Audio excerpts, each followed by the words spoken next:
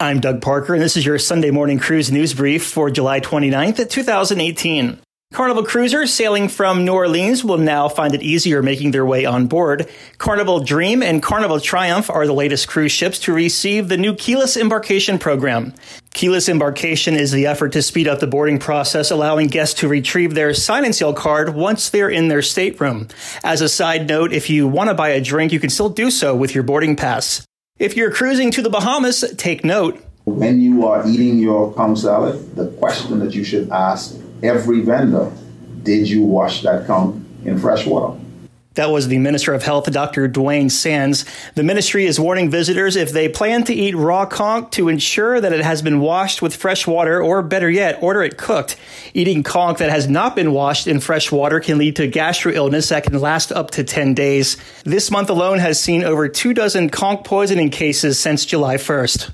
And Disney is the latest company to do away with plastic straws. This will take effect across the brand's theme parks, resorts, and Disney Cruise Line.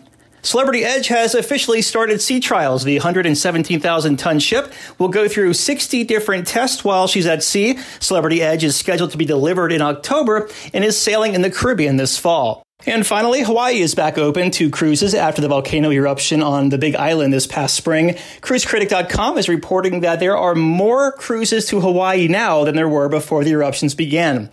For more stories, visit cruiseradio.net. I'm Doug Parker with Cruise Radio News.